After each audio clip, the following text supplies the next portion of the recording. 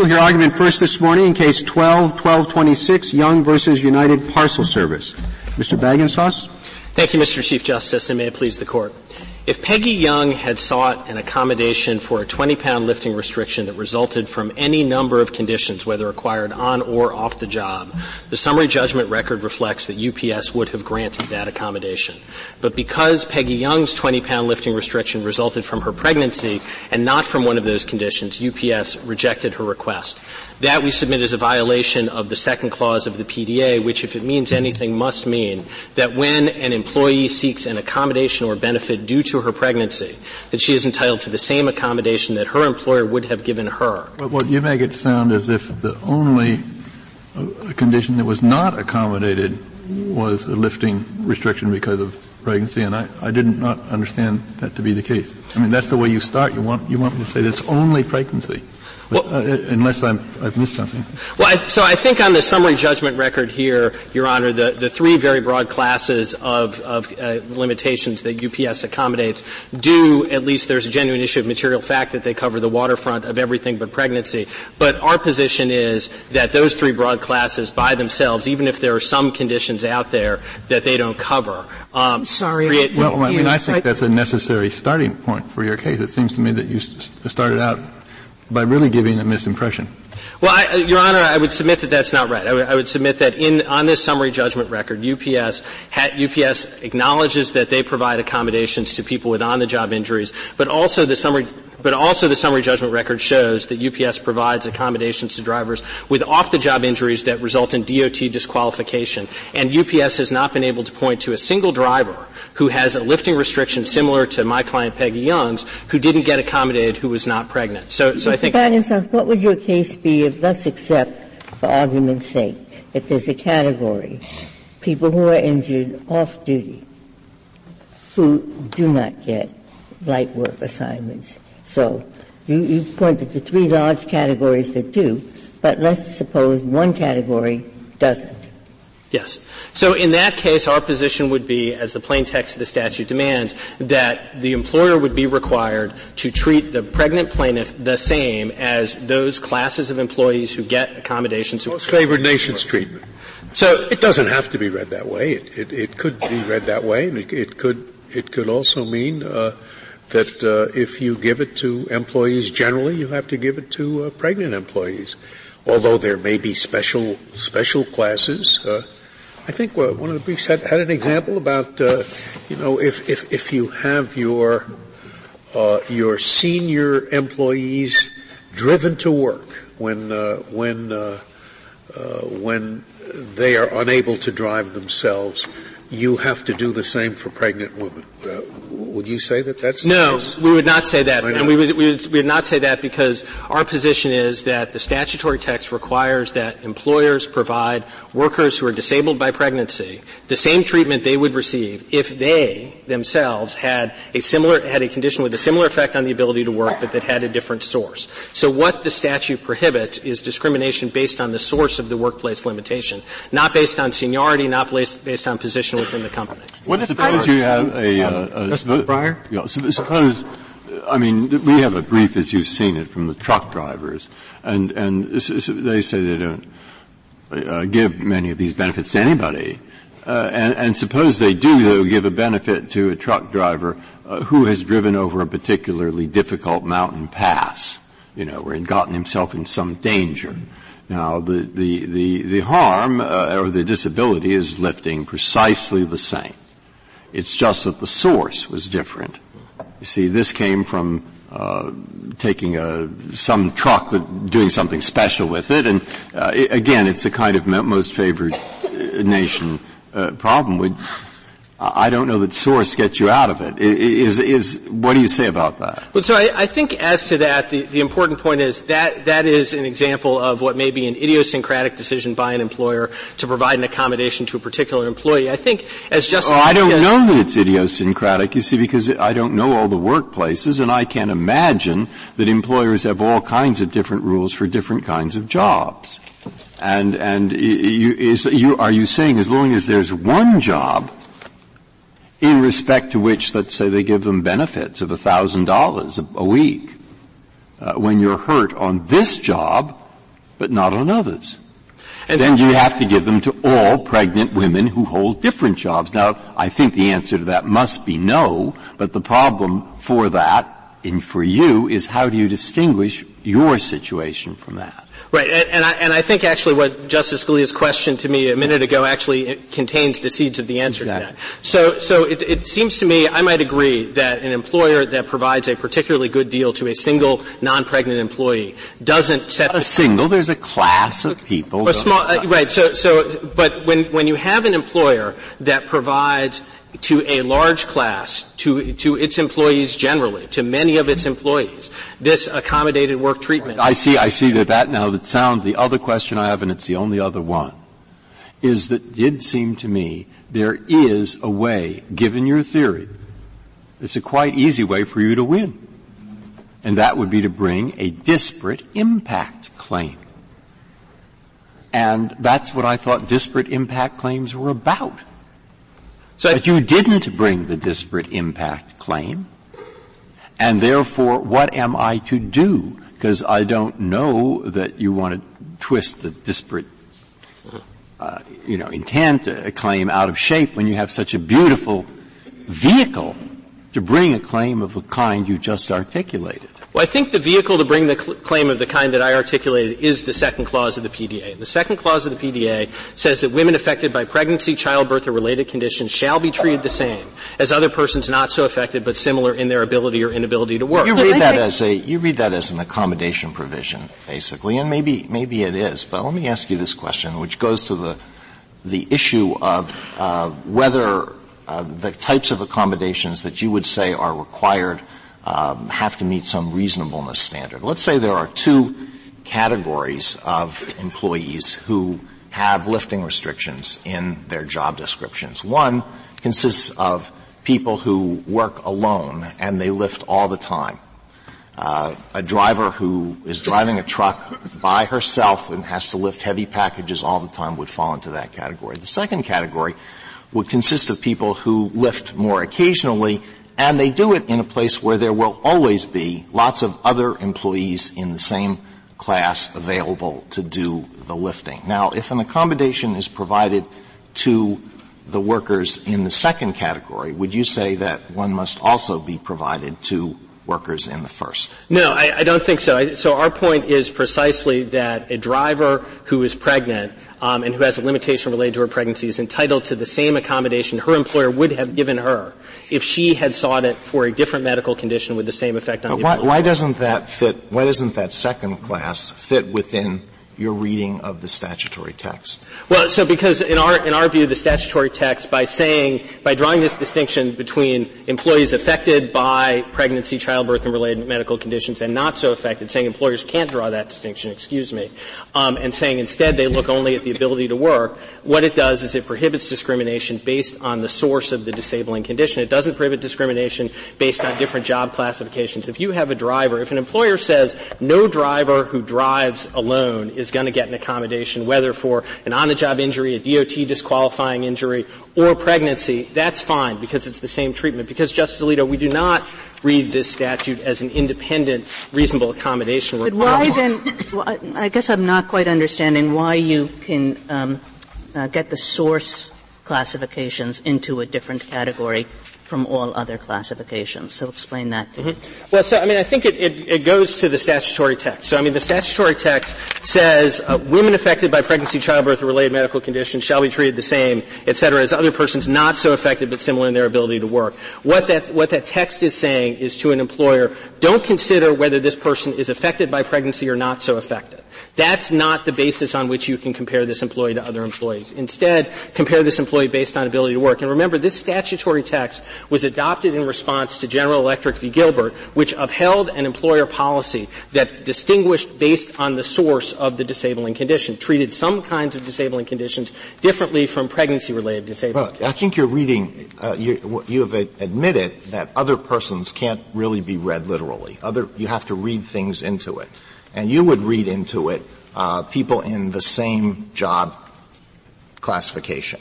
But if you can do that, then why can't you also read into it people whose injuries, whose disabilities have the same source? Because once you do that, then the second clause of the PDA doesn't occupy any space, and Congress should have stopped with the first clause. Congress was doing something with the second clause. It was trying to overturn the Gilbert situation, where you had an employer that adopted a policy that, as a formal matter, treated pregnant people the same way it treated non-pregnant people. If you were pregnant, but the reason that you weren't able to work was an off-the-job illness or injury, the General Electric policy in Gilbert would have given you disability benefits. And what this Court said in the Gilbert case was, that's not discrimination. It simply doesn't include coverage for pregnancy, but pregnant women aren't fenced off. What this statutory text does is it says, no, employers have to treat pregnancy-related conditions as favorably as they treat non-pregnancy-related conditions. And that's, in fact, how this Court has read the statute since its very first PDA case. In Newport News, what this Court said was that the Act makes clear that it's discriminatory to treat pregnancy-related conditions less favorably than other medical conditions. And here, UPS, with the three very large classes of employees that it provides accommodations to who are not pregnant, is treating pregnancy-related conditions less favorably than other medical You conditions. do assert it's a most favored nation provision. You have to give the benefits that you give to any other class of employees, right? To any other class of employees. I think that's it doesn't matter whether that class is enormous or small, right? Well, so I think this is text that obviously requires some degree of interpretation. I think Your Honor articulated one way of thinking about it, which is providing this accommodation or benefit to employees generally. And certainly when an employer provides accommodations or benefits to such large classes of employees who are not pregnant, who are similar disabilities. Does the record show what you have asserted here, that the classes that are given special treatment is almost everybody? Well, I think that we have. Does the record show that? I think the record is sufficient to show that. Remember, summary judgment was granted against us. I understand. Yes. So I think the record is sufficient to show that in the following sense. So number one, obviously there's all the on-the-job injuries which UPS acknowledges they provide accommodations for.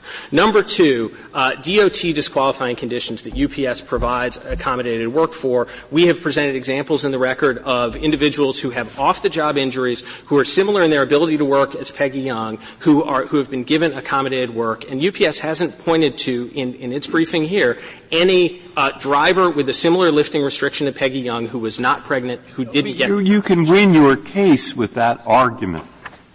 And perhaps so, yes. Yes, assume that, but that isn't going to help me, which I'm rather selfish about.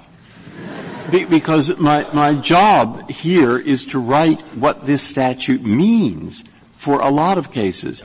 And writing the words, what it means is, if you give a lot of benefits to a lot of employees, but not to the pregnant women, and you don't give it to some employees and not to the pregnant women, and the employer says, look, the pregnant women are like the few we don't give it to, not to the lot we do give it to, employer, you lose. But by the time I've written that into the U.S. Code, nobody knows what I'm talking about. You understand? I need to know how to interpret the words such that they would do, in your view, what you want them to do, which is just what I said. Yes, and I think the important point is, if an employer provides accommodations as a matter of policy to a class of employees who are not pregnant, who are similar in their ability or inability to work to the pregnant plaintiff, and does not provide the same accommodation or benefit to the pregnant plaintiff, it is violating the plain text of the statute, which says that women affected by pregnancy. Most favored nation. So you're coming down to most favored nation. So and I think that makes sense, and that's easy for my colleague to describe. He can write that down in his opinion. But unfortunately, it takes out of what you just said the fact that you give them to a lot of employees, because you could have a most favored nation that was 2 employees, that's right, including those who've only worked there for 40 years. Well, so huge seniority. So those are the words that I'm. I understand, and I understand, and that's why I think this may be an easier case. Basically, what you're saying, if I understand it, is it's okay to differentiate on the basis of anything but source, which means whether it's work or non-work related. That's you're reading out of the legislative history the fact that Congress repeatedly said we're not forcing employers to give benefits for non-work related injuries. but we're going to write it so they have to anyway. So I don't think there's any statement in the legislative history that says we're not forcing employers to give benefits for non-work-related injuries. There are three statements in the legislative history that respondent draws a negative inference from. I'm so relieved. So the respondent draws a negative inference from to say, obviously Congress didn't mean to do that, but to return to Justice Scalia's response there, I mean, the point is the text contains no such limitation. And on-the-job, off-the-job distinctions were certainly known to Congress at the time it adopted this statute. In fact, General Electric v. Gilbert involved a policy that contained an on-the-job, off-the-job distinction, although the flip side of the one in this case. If Congress meant to say that employers have an exception from the general shall be treated the same requirement for an on-the-job, off-the-job distinction, it could have said so. If I might reserve the balance of my time. Certainly. Thank you. Okay. Now at least we'll hear.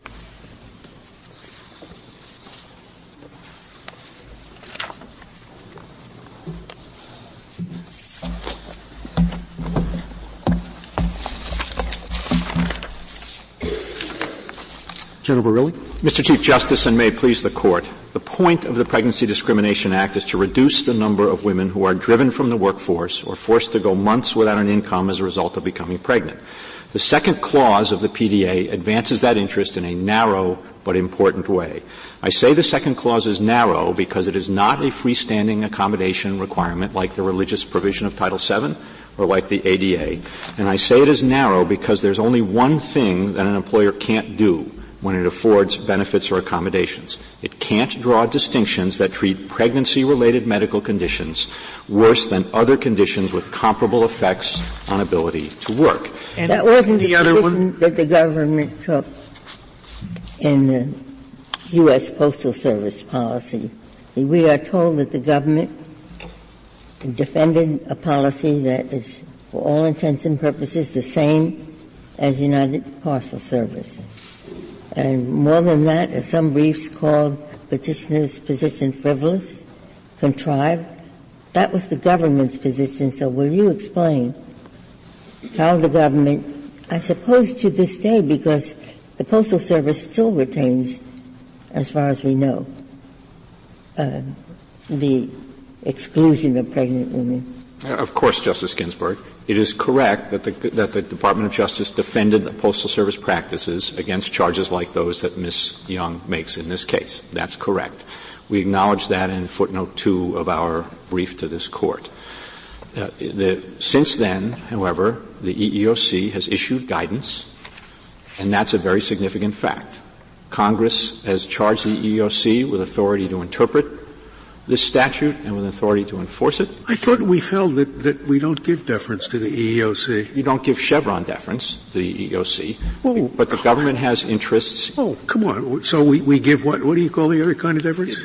I mean, gee, you give that to me, even when I'm in dissent. I mean, that just means, treat it for what it's worth. The EEOC sets the enforcement policy for the federal sector with respect to this issue. That's a significant fact. We took it into consideration in deciding what the position of the United States should be. Would your position here be the same if the 2014 guideline had not been adopted? We didn't take that position before the 2014 guideline had been adopted, Justice Kennedy, and I just don't know how to answer that question because we took the position in light of the guidance adopted in 2014, which we do consider to be significant, and we do have to weigh our interests as enforcer of the law as well as employer. We did so on a considered basis, and we came to the judgment that we thought was the correct judgment about the meaning of the statute. We don't give you any more deference than we give the EEOC, though, right?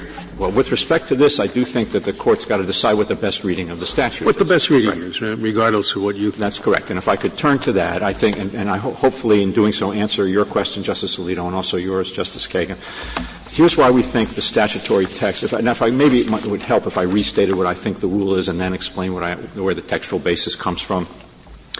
We think the one thing an employer can't do as a result of the second clause is draw distinctions that treat pregnancy-related medical conditions worse than other conditions with comparable effects on ability to work. It's that single thing. And so seniority, full-time work, different job classifications, all of those things would be permissible distinctions for an employer to make to differentiate among who gets benefits. Now, as for the textual basis, I'm looking at the statute here, which is we've got at page 12 and 13 of our brief, and it's also in the last page of the appendix to the petition. It says that what it says is that among the class of people who are comparable in their ability to work, in other words, similar in their ability or inability to work, as the statute says, women with a pregnancy-related medical condition, in other words, women affected by pregnancy, childbirth, or related medical condition, as the statute says, can't be treated worse on the basis of their condition. That's what we think treated the same means in the statute than other workers with non-pregnancy-related medical conditions that impose comparable limitations. Those are other persons not so affected. Would you give me your interpolation again? You altered the phrase the same, and the words you added were on the basis of their condition. And the reason we think that that's the sensible and best reading of the statutory text is because this is focused on the condition and not the person. Well, but you get at the very beginning, you listed three things that you said were reasonable distinctions, because the word I'd like you to focus on is other workers, and problem is which other workers, because it is easy to construct hypothetical cases where the employer treats some other workers the same as the statute and doesn't others, and which distinctions are reasonable and which ones are not, and how do we tell? I'd like to make 2 points in response, Justice Breyer. The first about the nature of a Title VII claim, and the second about the nature of this kind of an anti-discrimination provision. With respect to the first, I think it's helpful to differentiate between a direct claim of discrimination and disparate treatment versus a claim proven through the McDonnell-Douglas framework. Now, we think in order to prove a direct claim without going through the McDonnell-Douglas burden-shifting analysis, what you've got to show is that an employer offers an accommodation to a significant class of employees, and that accommodation fails the test I described earlier. It's got to be a significant class. Now, we think that's this case. We think that's going to be most cases. But in the kinds of examples that Your Honor identified, the one guy driving across the mountain, for example, I think you'd have two issues there. First, when it's one person, you're not going to be able to make a direct case. You go through McDonnell-Douglas, and the employer may well have an explanation for that accommodation that would take it outside of the source of the disability limitation and mean there's no liability. And then with respect to that example, there's a second point to be made, I think, which is that that person who has to drive the particularly dangerous route, for example, may just well be in a different job category and therefore not similar in ability or inability. I would have thought it's those types of cases that present the starkest example of discrimination on the basis of pregnancy, the idiosyncratic one. Oh, well, he's doing this, yes, but he's doing that. And then the pregnant woman comes in and says, that's not the same thing. I thought maybe it's the sort of the isolated examples that would be particularly glaring in their discriminatory Well, Mr. Chief Justice, I guess what I would say about that is that you could certainly bring a McDonnell-Douglas claim against an individual idiosyncratic difference, but then if the employer can show that the accommodation was granted to one not on the basis of a criterion that this sentence in the PDA would forbid, then the accommodation is fine, there's no violation. And to get back to the point I use the idiosyncratic example not because I'm interested in it, because I think it illustrates something that isn't idiosyncratic. And what I use it to illustrate is the fact that, as here, employers will have classes of people, and the classes may be based on all kinds of different things. But this is a case where there are classes, and some get the benefits equivalent to the pregnancy, and some don't. And how are we supposed to tell which are the criteria that are consistent with the statute and which are not? That's what I found as the difficult question in the case, and that's why I ask it using the idiosyncratic simply to illustrate what I think is the problem. Yes, of course. Let me get to the second point I wanted to make in response to your question, and then I'll try, after I do that, to give you a very specific response to what you just asked me. The second point is, it is true that some classes are going to be in and some classes are going to be out, but that's how discrimination law operates. If an employer is discriminating against women in promotions, The fact that an employer is also discriminating against overweight men in promotions doesn't make the discrimination against women any less actionable, because it just reflects the choice Congress made about whom to protect and whom not to protect. And here, the choice Congress made about whom to protect and whom not to protect is the choice to protect women who have pregnancy-related medical conditions. That's the congressional judgment here. They didn't choose to protect everybody who gets injured off the job. They chose to protect those with pregnancy-related medical conditions. Suppose the employer has a rule, we will, if you have a disability acquired outside of employment, give you benefits for 1 month. And it applies that same policy to the pregnant woman. Is that a violation of the statute? No, I think the pregnant woman would be entitled to the 1 month, but nothing more than the employer gives to anybody else. Correct. That's correct. Because why isn't that the discrimination on the basis? Well, because the statute requires that people be treated the same. And so she would be, the pregnant employee would be treated the same under those circumstances. It doesn't require. But not if there was a separate category of people who were entitled to benefits for more than 1 month. Well, the question would be whether those benefits, whether the disentitlement of the pregnant employee was based on the source of her condition, namely pregnancy. If it's based on something else like seniority or full-time status, then of course. Could you please answer my question, which was, do you mean source means on the job and off the job? Is that what this case revolves around? Because I don't know what source means. Briefly. Yes, Mr. Chief Justice, briefly. So I think that on the job versus off the job, that distinction inevitably goes to the source of the impairment, and of course pregnancy will never qualify under that standard. But this case is not just about on the job versus off the job. It's about on the job versus off the job plus the DOT certification category, which can include people who lose their DOT certification and can't drive as a result of physical conditions other than pregnancy that prevent them from doing the job they have to do, which could include lifting. And the DOT manual, which the petitioner cites at pages 6 and 7, says exactly that. Thank you. Thank you, General. Ms. Halligan? Mr. Chief Justice, and may it please the Court. Justice Breyer, you are exactly correct. Had petitioner believed that the policy that UPS applied, which was to provide accommodations to employees who are injured on the job, but not to provide accommodations to any employees who sustain a condition incurred off the job, she could have brought a disparate impact claim. We believe she would not have succeeded, but she could have and she did not. She attempted to bring one late in the day. It was dismissed by the district court because it had not been exhausted. Well, Ms. Halligan, could we talk about the claim that she did bring? Yes. So, your reading of the statute basically makes everything after the semicolon completely superfluous, and I think you would agree with that, wouldn't you? Absolutely not, Your Honor. The reading that we propose is very straightforward. What Congress said in the second clause, the key words are the same as other persons. What other means is simply distinct from whatever is mentioned first.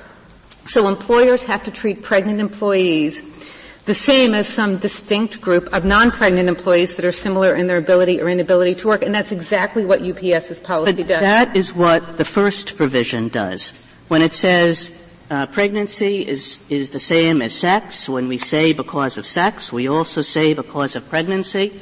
All of that would be taken care of by that clause. This Court explained in Newport News as well as in CalFed that the function of the second clause is to explain how Title VII principles apply to pregnancy. And the reason that they had to do that was in order to repudiate the logic. So you are saying it's not doing anything new. It's only explaining the old stuff. And, okay, tell me why that's I'm not saying that, Your Honor. What I'm saying is that in a pregnancy discrimination case, instead of comparing women with men as you would in a typical sex discrimination case, because what the first clause does is bolt pregnancy onto sex discrimination. And so if you compare women and men in a pregnancy discrimination case where you have a policy that facially discriminates against pregnancy, you will nonetheless conclude that there's not sex discrimination because there will be women who are pregnant in the disfavored group, but there will also be women who are not pregnant in the favored group, along with men. I think, again, that that's not necessary because all that the inquiry would be is, were you discriminated against because you were pregnant? Yes, I was. No, I wasn't. You don't need any of this other stuff about what the comparator class is. And in fact, you're creating a kind of double redundancy. It's everything past the semicolon is redundant, but then, moreover, the key words here, which is other persons not so affected but similar in their ability or inability to work, that becomes redundant even within the redundancy. I think to respond to the last point first and then the first, what petitioner's interpretation and the government's interpretation would do would actually be to rewrite those words in one of two ways. Initially, petitioners seemed to be suggesting that if a plaintiff could identify any other single employee who was accommodated, that the pregnant employee would be entitled to the same accommodation. What that would mean is the statute would have to read the same as any other person. It does not. Now petitioner and the government are both suggesting that the only restriction that this bars is a restriction based on source. Any other restriction, rank, seniority, status, outside legal obligations are acceptable, but it doesn't contain any of those words either, not source, not cause. So that seems that is the question that this language raises, right? Which is why source, but why not a seniority limitation or something like that? So can I give you an alternative way to understand what the statute is doing? Which is that what we ought to be thinking about is McDonnell Douglas. In other words, this provides the comparator. It says an employee can find a class of people who are being given an accommodation, notwithstanding that those people are similarly situated with respect to work. An employee points to that class, and then in a typical McDonnell Douglas fashion, the employer comes back and says, no, there's a good reason why I'm treating that class differently that has nothing to do with pregnancy. It has something to do with I always treat more senior employees differently or something like that. And at that point, if the employer makes his case, the employee gets to come back and say, no, that's pretext, in just the way we do with every other discrimination case. And that's what this is all about. It's identifying the comparator that the employee has to identify in the first instance in order to shift the burden to the government to come back with a reason. I think the second clause is highly relevant to the question of comparators, but not in the way that you're suggesting. What the second clause does, as this Court has laid out in Newport News and in CalFed, is to explain that when you are making those comparisons, that you don't look at women and men, which is what you might do, as this Court did in Gilbert, because it's sex discrimination that you are actually That's the first clause, but instead of talking in the abstract, do you give me any example of a case that a plaintiff would lose under the first clause that puts pregnancy together with sex? I'm not sure that you could, but that wasn't the function of the second clause. And so you're saying then you are saying second clause adds nothing, even though Congress said and. There's one clause, because of sex includes pregnancy, and something in addition. But you're saying it's not really in addition. I think that grammatical connector is very important in understanding how the two clauses relate for the following reason. Petitioner's construction would read the first clause out of the statute entirely. The words in the first clause are because of. And this Court has consistently understood those words across protected traits to require that discrimination in an intentional discrimination case, that you have discrimination that is actually motivated by the protected trait. If the second clause does the work petitioner suggests, even if you could find the word source in that, which it's not in the text, it would mean that you don't need to show that the protected trait, pregnancy, actually motivated the adverse treatment. So his construction would read that out of the statute entirely. Ms. Halliday, what's wrong with my middle ground? It's not the Mr. Baggins does and the general's ground, because it allows the employer to come back and say, I have a legitimate policy based on seniority, or even I have a legitimate policy based on the source of the injury.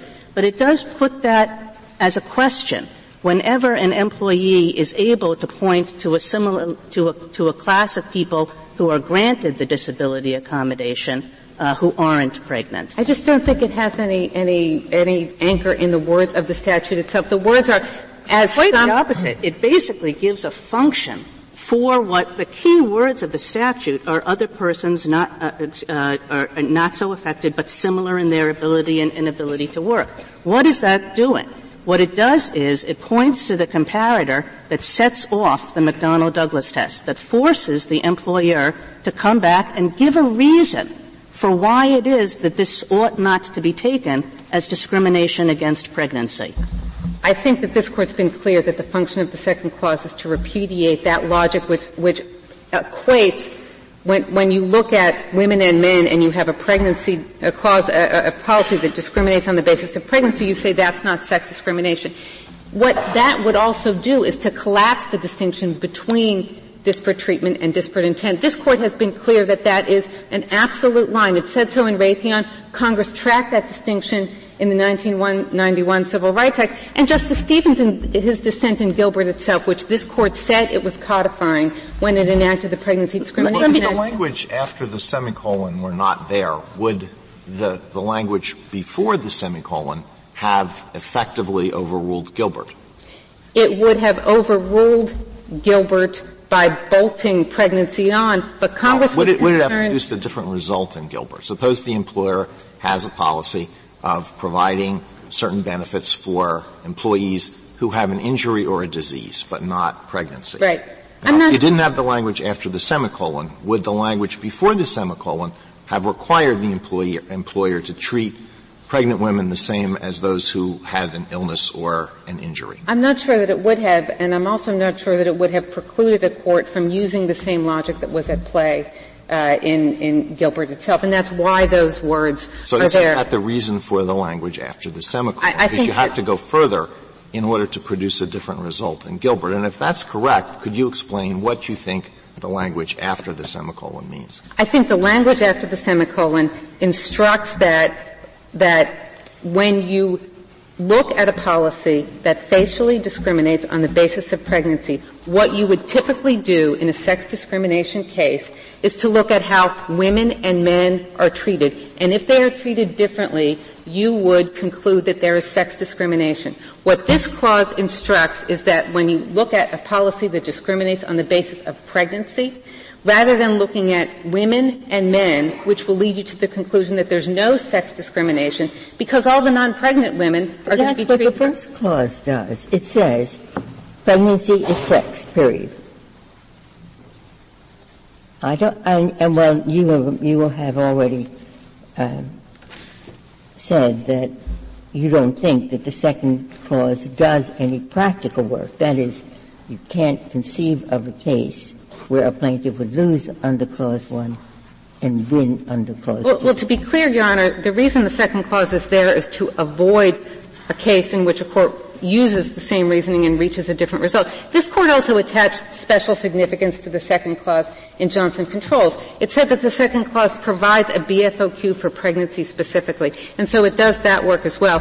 What petitioners suggest is that the second clause somehow permits any distinction except on the job versus off the job. That's a distinction that is long-standing and has its but you don't know where that I'd like just to go back on this very point to what Justice Kagan said. Now, the McDonnell-Douglas test, I think, should come in somewhere. That is, the woman shows that I'm pregnant, I couldn't lift, I wasn't paid anything, and other people who had comparable inabilities were paid. And so we get to, was I qualified like they are?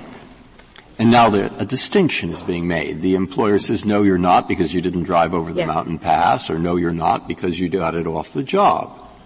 And then we have to decide, is that a pretext? Is it legitimate? And where they're giving it to everybody else, and there are very few, it doesn't sound too legitimate. But that test must come in. It does. How does it? And does it matter if we put it under the first so-called whatever, intentional as opposed to disparate impact? Will we muck up the law? Were we to say it goes in that part rather than the other part or both parts? Well, I think if I can, this Court has been clear that McDonnell-Douglas provides a mechanism for providing indirect evidence of disparate treatment, of intentional discrimination. So it's distinct, I think, from a disparate impact case where, as here, you have a facially neutral policy, a policy that says on the job gets accommodation when they can't perform the essential functions of their job. Anyone with an injury or condition that's sustained off the job doesn't. When you have a facially neutral policy like that, you can bring a disparate impact claim. Peggy Young. Well, no, but why not if it goes under disparate treatment? Pardon? Why not? Because, of course, the employer will always have a facially neutral policy. It just turns out that this facially neutral policy happens to hit the pregnant women and 4 other people. And, I mean, that's the kind of thing that we're trying to stop in this statute. So why not bring it in there, in the disparate treatment part, as you say? 2 answers, Your Honor. First of all, I think that distinction between a disparate impact claim where you're looking at the adverse effects on a certain class of employees, but you have a facially neutral policy, has been quite as distinct from a policy that discriminates on its face, either directly or indirectly. Well, that's well established. Suppose this, and it's exactly what Justice Breyer is talking about. Suppose you had a policy that said we're going to provide accommodations to, for anybody with a non-occupational sickness and accident. Very similar to Gilbert, but without all the other facts of Gilbert. It's a facial policy. Yes. We're going to provide accommodations. But, of course, pregnancy is not a non-occupational sickness and accident. So, as a result of this facially neutral policy, pregnant women will not get accommodations. Now, as I understand what you are saying, that's perfectly fine. If a policy distinguishes between occupational injuries and non-occupational injuries. Yes, this is non-occupational sickness and accident. And that would be acceptable. And what a plaintiff who believed that nonetheless there was intentional discrimination afoot, what they would do is they would, under McDonnell Douglas, they would first of all attempt to make a prima facie case by showing that other employees who were similarly situated were being treated differently. The comparators that the petitioner points to here are not valid because they're not similarly situated. The government departing radically from what the Fourth Circuit view in this. I mean, the Fourth Circuit did say right up front that this clause, standing alone, is unambiguous. If a group of employees get the benefit, if other employees get the benefit, so must pregnant women. But the Fourth Circuit said, yeah, that's what it says, just standing alone.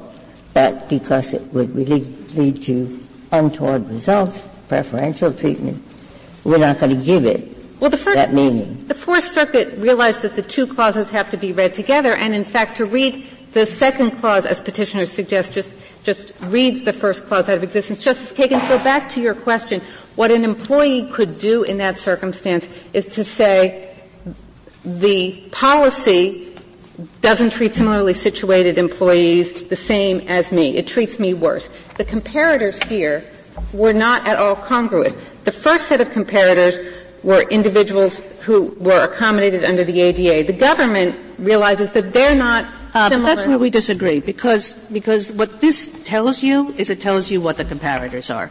The comparators are any class you can come up with who has the same disability and isn't pregnant. And then the employer can come back and say, no, we had a good reason to treat that class of employees differently. And if you buy that with respect to the Gilbert distinction, I don't understand why you wouldn't buy it with respect to any other classification. Because all the second clause is telling you, and Congress was clear and this Court was clear that the PDA, both clauses in its entirety, were not intended to in any way depart from traditional Title VII principles. It was simply to correct the fact that pregnancy could be sex discrimination. But so we absolutely know that what Gilbert said was that kind of policy was legitimate, and that Congress came back and said, no, that kind of policy is illegitimate. It said right? 2 things. It said it's illegitimate in the first clause, and it said you cannot, when you are trying to ascertain if there's sex discrimination with a pregnancy policy, break it down into women and men, because you won't get the result Congress wants. Congress says when it's facially discriminatory on the basis of pregnancy, that's sex discrimination. So the comparators do have to be different. You're correct. It's pregnant employees and non-pregnant employees. But if, as I understand the answer to my question, and tell me if I'm wrong, is you're saying with respect to a facially neutral policy as to non-occupational sickness and health, yes, that you think that that is illegal under the PDA? No, it's legal under the PDA. A policy that distinguishes between occupational and non-occupational injuries and is evenly applied is absolutely permissible under the PDA. Even if it's exactly the policy that's in Gilbert, and you're saying that's fine? No, the policy in Gilbert singled out pregnancy for disfavor. There were lots of other things except for pregnancy that got excluded in Gilbert. The court, if a man had a vasectomy, it got excluded in Gilbert. If somebody got into a bar fight, it got excluded under the policy in Gilbert. If a person had cosmetic surgery, it got excluded under the policy in Gilbert. Gilbert was about much more than singling out. This Court and Congress clearly described the policy in Gilbert as singling out pregnancy, and that's why Congress enacted the PDA, because But it enacted it to overturn Gilbert. Everybody. It's holding not just some abstract theory, but the result in Gilbert. And as Justice Kagan pointed out, Gilbert was a case where you could point to a lot of other people who were not getting this benefit. The result that petitioner and the government suggests, which is instead to say that you can have any distinction you want and it's permissible under the PDA except on the job versus off the job, is far more contorted. That's a distinction that sounds in workers' compensation law. Is it true, essentially, I mean, you said that Young's position is most favored nation. Well, yours is least favored nation. It's not least favored nation. The question is there another distinct group of employees who are treated the same as the petitioner? And here there are. And this case went off on summary judgment, yes. So the fact Mr. Bagenstos has told us that there is not in this record a single instance of anyone who needed a lifting dispensation who didn't get it except for pregnant people. And if that's the case, in fact, then you lose, don't you? Well, I would like to address that because I think that's a real mischaracterization of the record in a couple of ways. First of all, the district court held squarely that the effort by plaintiff to characterize this policy as no light duty for pregnancy was wrong. What the district court said, this is at page 59A, is that the actual policy was on the job, ADA accommodations, and But DOT. do we know, in fact, this is an allegation that, in fact, no one who wanted a dispensation didn't get it except pregnant women. That is also contradicted, Your Honor. But we're on the summary judgment stage, so we don't know what the facts are. No, but we have to look at the uncontroverted evidence. There's uncontroverted testimony in the record, and I would point you to Ms. Martin and Mr. Bryan's testimony that there were many employees who sustained off-the-job injuries, and the district court held specifically that no light duty was given to any employees, male or female, with any medical conditions not related to work, pregnancy included, at page 56A. You give an example, then. Is there an employee who asked for a dispensation because of a medical condition that restricted her ability to lift? To any single employee who said, sorry, you don't get it because your injury was off-duty? There's not a name provided in the record because one was not elicited by the petitioner whose burden it was in building a prima facie case, but the record evidence is undisputed that there were many employees who sustained off-the-job injuries. And it's unsurprising. UPS is in the business of delivering They suffered off-the-job injuries, but we don't know if they asked for a dispensation because the off-the-job injury required that they limit the weight that they could bear. The district court held that UPS's policy is that employees who are unable to perform the essential functions of their job would be required to take leave if their inability stemmed from something off the job. And in a business that involves moving 70-pound packages around all day long, it is certainly the case that, as the uncontroverted testimony established, there were many employees who sustained an off-the-job injury that prevented them from doing that job. I assume that you disagree with the petitioner's proposition that when you take these three classes, namely on-the-job injuries, ADA injuries, and what was the third one? Traffic certificate. Getting disapproved as drivers by DOT. There's almost nothing left. That's what. We absolutely disagree with that, and there is nothing in the record which suggests that. It is completely without citation or support, and it's completely controverted by the testimony that there were many employees who did sustain an off-the-job injury. So there were three narrow exceptions, absolutely, the three that you identified, but every employee, as the district court held, that sustained an off-the-job injury, pulled their back, turned their knee, whatever it is, couldn't come into work, were not accommodated with the kind of light duty that Ms. So why shouldn't there be a trial on that? Or further proceedings. If it turns out that they're right, that there were 4 people who weren't pregnant, and that's all, who didn't get the benefits, it's pretty strong evidence that the employer is discriminating. If there were 400,000 people who got the thing off the job, and there were only like 19 people on the job who got the benefit, well, then you have a better case. So why don't we have to look at the facts? First of all, Your Honor, that would be relevant to a disparate impact claim, which the petitioner did not bring. Secondly, there was extensive discovery in this case. There was summary judgment granted with uncontroverted evidence that establishes exactly the opposite of what you're suggesting. So there's no need to do that. This is a very straightforward case, and but for the effort by the petitioner to bring the record back into play at this late date, none of this would be something that you would ever consider. Is there really a dispute about this? Maybe petitioner's counsel could address it in rebuttal. But is there really a dispute that if a UPS driver fell off his all-terrain vehicle on the weekend and was unable to lift, that person would not be given light duty?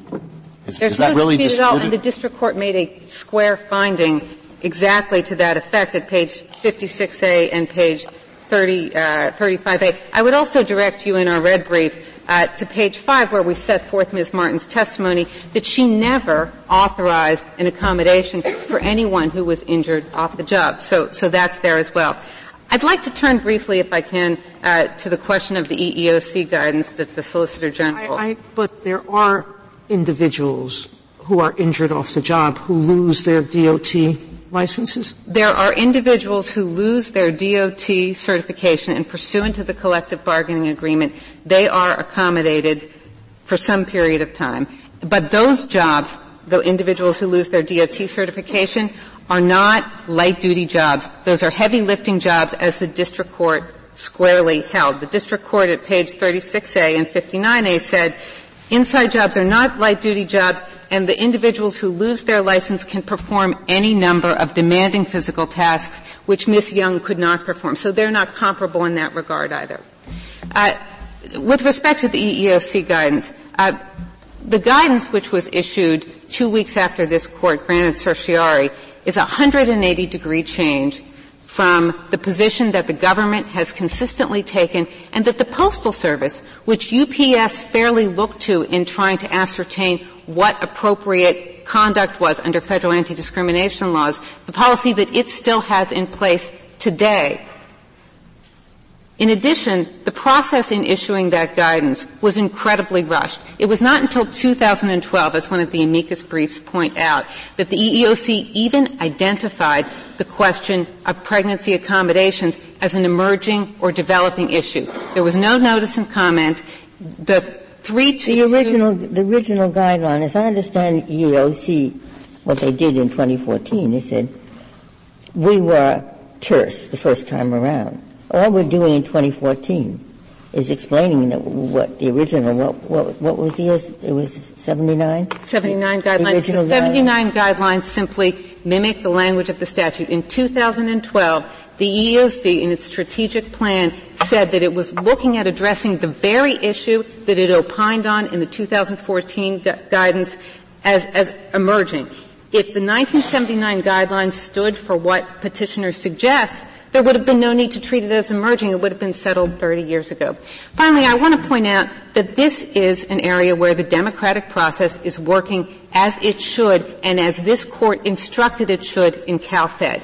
In CalFed, this Court looked at the question of whether or not state statutes which provided preferential treatment to pregnant employees, the statute there provided extra leave and reinstatement rights to pregnant employees, was preempted by the PDA. The Court said the PDA sets a floor. That floor is that you can't single out pregnancy for adverse treatment. States can go beyond that as additional and new challenges are identified. Well, Ms. Halligan, for the democratic process to work as it should, the PDA has to be given a fair reading.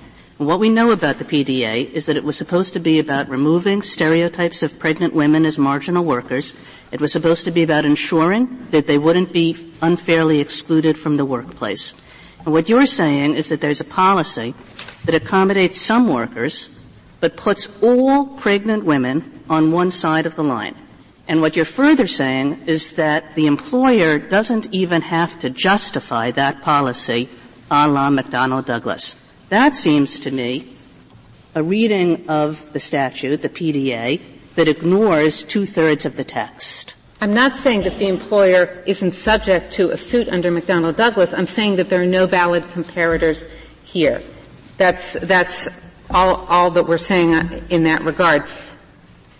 So if there's any group, essentially, if there's any group that doesn't get the benefit, a group that is non-pregnant, then the pregnant people are out. Any group at all. If you had a policy, I'm not sure what one would look like, that singled out pregnant employees plus one other employee, my guess is... And what category of employees? The policy that's at issue here, Justice Ginsburg, distinguishes on-the-job versus off-the-job injuries. That's a distinction that's echoed in state and in federal law. That's a far cry from a policy that singles out pregnant women. There are 9 states... Singling out is what the first... Or targeting or otherwise primarily disadvantaging. That distinction tracks what workers' comp requires, which is payment for employees who are injured on the job. And many employers, including the U.S. Postal Service, have found it advantageous to provide light-duty accommodations so their employees can be at work while they're rehabilitating and provide some productive work for the company. That distinction is as legitimate as you could get. I see my time is up, Your Honor. Thank you, counsel. Mr. Bagenstos, you have 4 minutes remaining. Thank you, Mr. Chief Justice. So I'd like to begin, if I could, with the facts, because Justice Alito did ask, and yes, we certainly do disagree with UPS's assertion here. This case was on summary judgment, and UPS does point correctly to some very general statements in the record by UPS managers that they never authorized these accommodations. However, we point to specific examples in the record of people with off-the-job injuries or illnesses who were DOT decertified, who were given accommodations, and not just accommodations that remove them from driving, but also remove them from heavy lifting. That's a factual dispute that has to go to trial. I mean, you really want to have you really think you could prove at trial that if somebody is injured in a recreational activity over the weekend that they get light duty but a pregnant woman does not, maybe? So if someone is injured over the weekend in a way that leads them to be DOT decertified, yes, and in fact a UPS manager so testified about a sports injury, we cite that in our opening brief. So yes, we think so. The second point I'd like to make is about what the 2 clauses do, and I think this is very important. So the first clause of the PDA, as this Court has said in Newport News and CalFed, overturns the reasoning in General Electric v. Gilbert. So what the first clause says is where Gilbert said, look, discrimination based on pregnancy isn't isn't sex discrimination because there are pregnant women and non-pregnant persons. That's wrong. Instead, because of pregnancy is because of sex, definitionally. That's not what the second clause does. That's what the first clause does. The second clause, as this Court said again in Newport News and CalFed, goes further and overrules the holding. And I think Justice Kagan was exactly correct in describing the facts of Gilbert, that the Gilbert holding would not be overturned under UPS's reading here, because the Gilbert policy, the one thing we know that Congress meant to say was illegal, the Gilbert policy itself drew lines in pregnancy-neutral ways. It said if you have an off-the-job injury or accident defined as an off-the-job illness or accident defined as an accidental injury, then you get disability benefits. It just so happens pregnancy isn't an illness and pregnancy isn't an accident in the sense of an accidental injury. And what we know Congress was trying to do, because Congress said it and this Court has said it, is to overturn the holding there. But UPS's rule simply reprises the rule at issue in Gilbert. If I might return to the point Justice Breyer's made a couple of times at various points in the argument. So I think the reverse. The second sentence is what does that. The second sentence says you don't worry about whether it's between sexes. You worry about whether the same class of people, people who have injured off-duty, are being treated differently when they have the same ability to work. I think, Justice Sotomayor, the first clause says you don't worry about whether they're the same sex or not. You don't look at... No, you do have to worry about it because it still has to be sex discrimination. Well, no, but the first clause definitionally defines pregnancy discrimination as sex discrimination. It says if you're discriminating because of pregnancy, that is because of sex. And that's overturning the Gilbert reasoning coming from Geduldig that pregnancy discrimination isn't sex discrimination. The second clause goes further, as this Court's explained, and overturns the holding. Overturns the holding, upholding the General Electric policy. So I think under UPS's rule, it wouldn't do that. On Justice Breyer's question, basically, how do we deal with a world where there's an employer that treats two different groups of people who are non-pregnant differently? It does shall be treated the same means shall be treated the same as those who get the better deal or those who get the worse deal, right? And I think Justice Ginsburg and Justice Kagan, I think, articulated this well, that their position really would give least favored nation status to pregnant workers. And we know that that can't be something that Congress intended. We know that in part because of what General Verrilli said, that that's not how anti-discrimination law works. The fact that someone else was discriminated against doesn't mean I lose. Justice Alito's opinion for the Third Circuit in the Fraternal Order of Police of Newark case articulates the same rule. We know that as well because the purpose of this statute is to say to employers, as Justice Kagan said, you have to treat pregnant workers as just as valued employees as anybody else. And if you think it's valuable to keep these employees on the job who are injured on the job because they keep valuable knowledge within the company, do that for pregnant women. Thank you. Thank you, counsel. The case is submitted.